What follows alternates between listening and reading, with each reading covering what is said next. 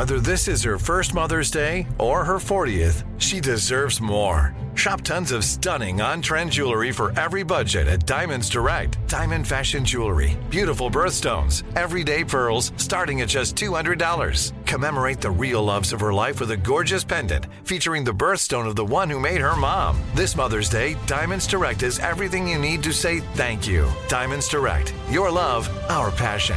Online at diamondsdirect.com. AT&T connects an ode to podcasts. Connect the alarm. Change the podcast you stream. Connect the snooze. 10 more minutes to dream. Connect the shower. Lather up with the news. Sports talk, comedians, or movie reviews. Connect with that 3-hour philosophy show. Change the drive into work in traffic so slow. Connect the dishes to voices that glow. Thank you to the geniuses of spoken audio. Connect the stories. Change your perspective. Connecting changes everything. AT&T. The best conversations I have with my colleagues are the ones that happen when no one is looking, when we're not 100% sure yet what to write. Hopefully, having conversations like this can help you figure out your own point of view. That's kind of our job as Washington Post opinions columnists. I'm Charles Lane, Deputy Opinion Editor. And I'm Amanda Ripley, a contributing columnist. We're going to bring you into these conversations on a new podcast called Impromptu. Follow Impromptu now, wherever you listen.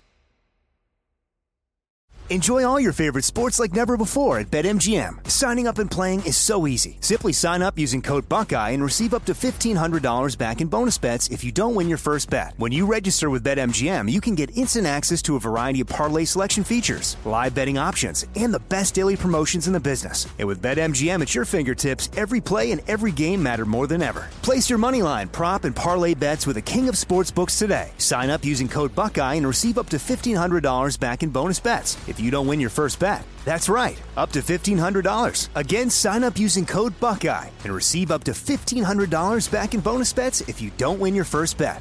BetMGM and GameSense remind you to play responsibly. 21 plus and present in Ohio. Subject to eligibility requirements. Rewards are non-withdrawable bonus bets that expire in 7 days. Gambling problem? Call 1-800-GAMBLER in partnership with MGM Northfield Park. That's 1-800-GAMBLER. Looking to step up your Mother's Day flowers? The Home Depot has an idea.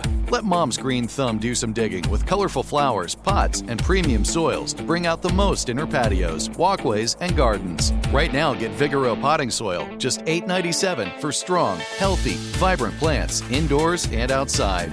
Shop our wide selection online and pick up your order in-store and give Mom the gift of a beautiful garden. Get Vigoro potting soil, just $8.97 at the Home Depot. How doers get more done.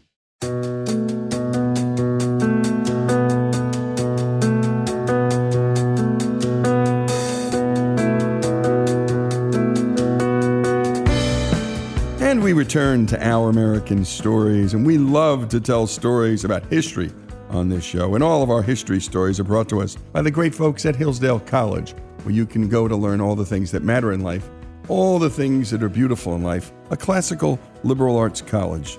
And there are so few of them left in this great country. And if you can't get to Hillsdale, Hillsdale will come to you with their free and terrific online courses. I learned more watching the Constitution 101 course, their free offering, than I did in 3 years studying law at the University of Virginia School of Law.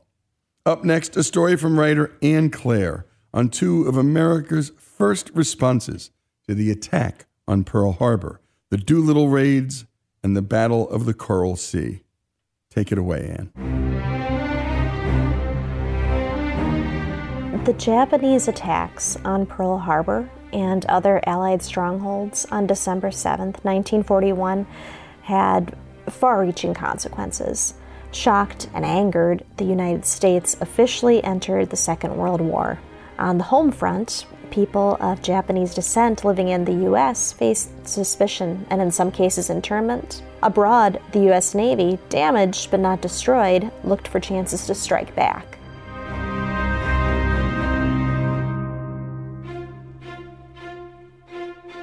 Now, as the U.S. was looking for a chance to strike back. One of the goals was Tokyo itself. The new commander in the Pacific, World War I veteran Admiral Chester Nimitz, definitely knew that striking Tokyo was no mean feat. His ships were pretty severely outnumbered in the Pacific, and in order to get bombers close enough to strike Tokyo, he'd have to send an aircraft carrier and escort ships within just a couple hundred miles of the target. And at that range, he risked both the planes and the ships when he didn't really have any to spare. So how could he risk it? Well, the answer came in this whole plan that became known as the Doolittle Raid because it was led by Lieutenant Commander Jimmy Doolittle. Now, an aircraft carrier's regular complement of planes has a shorter range, but B-25 bombers had a range of around 1,200 or more miles. So the big idea was that if pilots could be trained to take off in B-25s from a carrier's short runway, those extra miles would make the whole scheme of an attack on Tokyo far less risky to the ships. The problem was that the B-25s were too heavy to land on the carriers afterwards. So they had to figure out what to do with the planes. Now, Doolittle's plan was that they'd actually continue past Tokyo after dropping the bombs and land in China. Because while there was a lot of conflict going on in China, there were friendly forces there. The Chinese had groups that were allied with the Americans. Even though Japan was occupying different areas, they hoped they could find sheltering forces to hide them, and then eventually they could just make their way back to the U.S. Nimitz agreed to the plan. So 16 B-25s and 80 crewmen boarded the USS Hornet and set out. The plan did succeed in part. Now, the bombers achieved their surprise. They were able to unload their payloads and to fly on. Afterwards, things didn't work out quite as they might have hoped. One crew did not make it to China. They actually landed near Vladivostok and were detained there as authorities of the USSR, maybe overcome with the need to show hospitality to their new allies, detained them for over a year until they got out. 8 of the Doolittle raiders were captured by the Japanese and imprisoned. Of those, 3 were executed, and 1 died as a POW. However, Doolittle himself and the majority of the others did find shelter with the sympathetic Chinese as planned. Now, the Japanese authorities really downplayed the importance. They called it the Do-Nothing Raid instead of the Doolittle Raid. However, Admiral Yamamoto is quoted as saying, "Even though there wasn't much damage, it is a disgrace that the skies of the imperial capital should have been defiled without a single enemy plane being shot down."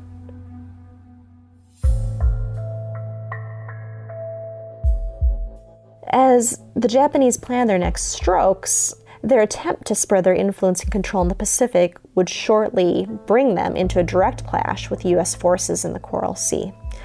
But before we can really move on to the Coral Sea, we need to go back a little bit to the other American responses to Pearl Harbor.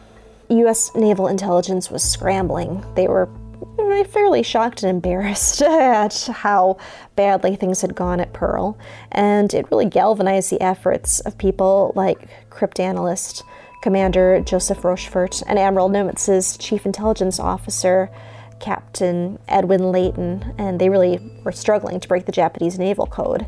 And in late April, they sent word they discovered something.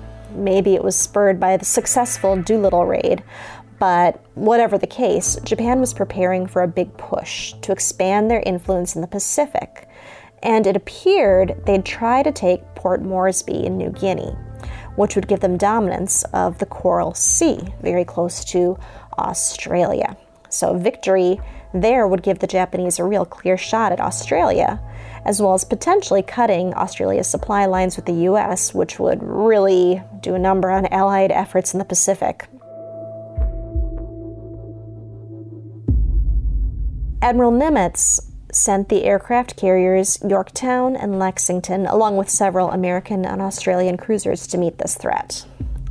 And it turned out the intelligence was correct. Admiral Yamamoto had sent his own forces to the Coral Sea, including not 2, but 3 carriers. So the stage was set for a new kind of naval battle. Aircraft carriers were not brand new on the scene, but they definitely changed the face of naval warfare in the Pacific, because both U.S. and the Japanese could launch attacks on each other while still completely out of sight. Now, of course, the trick is the planes would still need to be able to find the opposing vessels. This might not sound hard in theory, but poor weather conditions made it pretty difficult, especially for the Japanese, who had no radar. The opposing sides spent the 5th and 6th of May searching for each other. On the morning of the 6th, U.S. planes spotted smaller aircraft carrier, the Shoho, and sank her.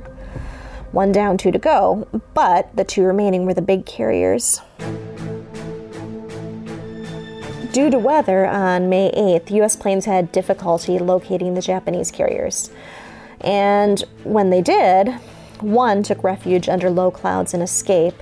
The other took 3 bomb hits and was temporarily put out of commission. But meanwhile, the Japanese planes had located the Yorktown and the Lexington. The Yorktown was hit, but not sunk. The Lexington, unfortunately, was not so fortunate. She was hit multiple times. The crew worked furiously to repair the ship and put out fires, and for a while it appeared they were succeeding. But 12 minutes after their ship's log reported that all of the fires below decks were put out, a new entry was logged that heavy explosions were felt, venting up through the bomb elevators, and in spite of all the crew's efforts, in the end, she had to be abandoned and scuttled. And that was essentially the end of the Battle of the Coral Sea. Interestingly, both sides claimed victory. The Japanese lost their smaller carrier and more aircraft than the Americans. However, the loss of the Lexington was a blow to U.S. forces in the Pacific. The Yorktown survived, but had to limp back to Pearl Harbor trailing an oil slick. Perhaps the best claim for American victory, though, is the fact that the Japanese plans to invade Port Moresby were thwarted, for good, as it turned out. However, the Japanese Navy did have other plans in the works. As new intelligence came in, Admiral Nimitz urged the workers repairing the Yorktown to hurry up, because if his analysts were correct, she was going to be needed soon to defend Midway. And great job, as always, to Monty on the storytelling there, and a special thanks to Anne Claire telling the story of the Doolittle raids and the Battle of the Coral Sea.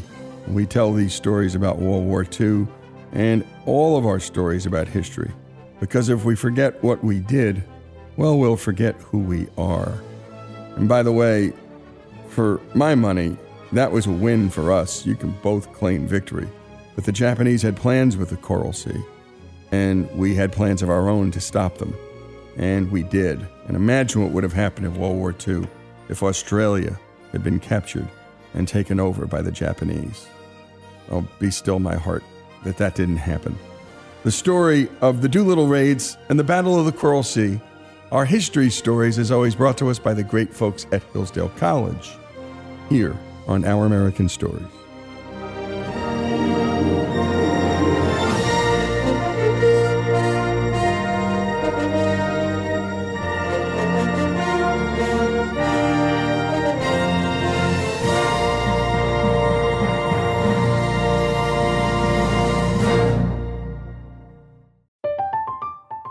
I'm Katya Adler, host of The Global Story. Over the last 25 years, I've covered conflicts in the Middle East, political and economic crises in Europe, drug cartels in Mexico. Now I'm covering the stories behind the news all over the world in conversation with those who break it. Join me Monday to Friday to find out what's happening, why, and what it all means. Follow The Global Story from the BBC wherever you listen to podcasts. Xfinity has free premium networks for everyone this month, no matter what kind of entertainment you love. Addicted to true crime? Catch killer cases and more spine-tingling shows on A&E Crime Central. Crave adventure? Explore Asian action movies on Hi-YAH. Searching for something extreme? Check out skating, snowboarding, and more on Fuel TV Plus, the global home of action sports. And find crowd-pleasing bops on iHeartRadio's Hit Nation playlist. There's new free shows and movies to love every week. Say free this week in your Xfinity voice remote. Live Nation presents Concert Week. Now through May 14th, get $25 tickets to over 5,000 shows. That's up to 75% off a summer full of your favorite artists like 21 Savage, Alanis Morissette, Cage the Elephant, Celeste Barber, Dierks Bentley, Fade, Hootie and the Blowfish, Janet Jackson, Kidz Bop Kids, Meghan Trainor, Peso Pluma, Sarah McLachlan. Get tickets to more than 5,000 summer shows for just $25. Until now through May 14th.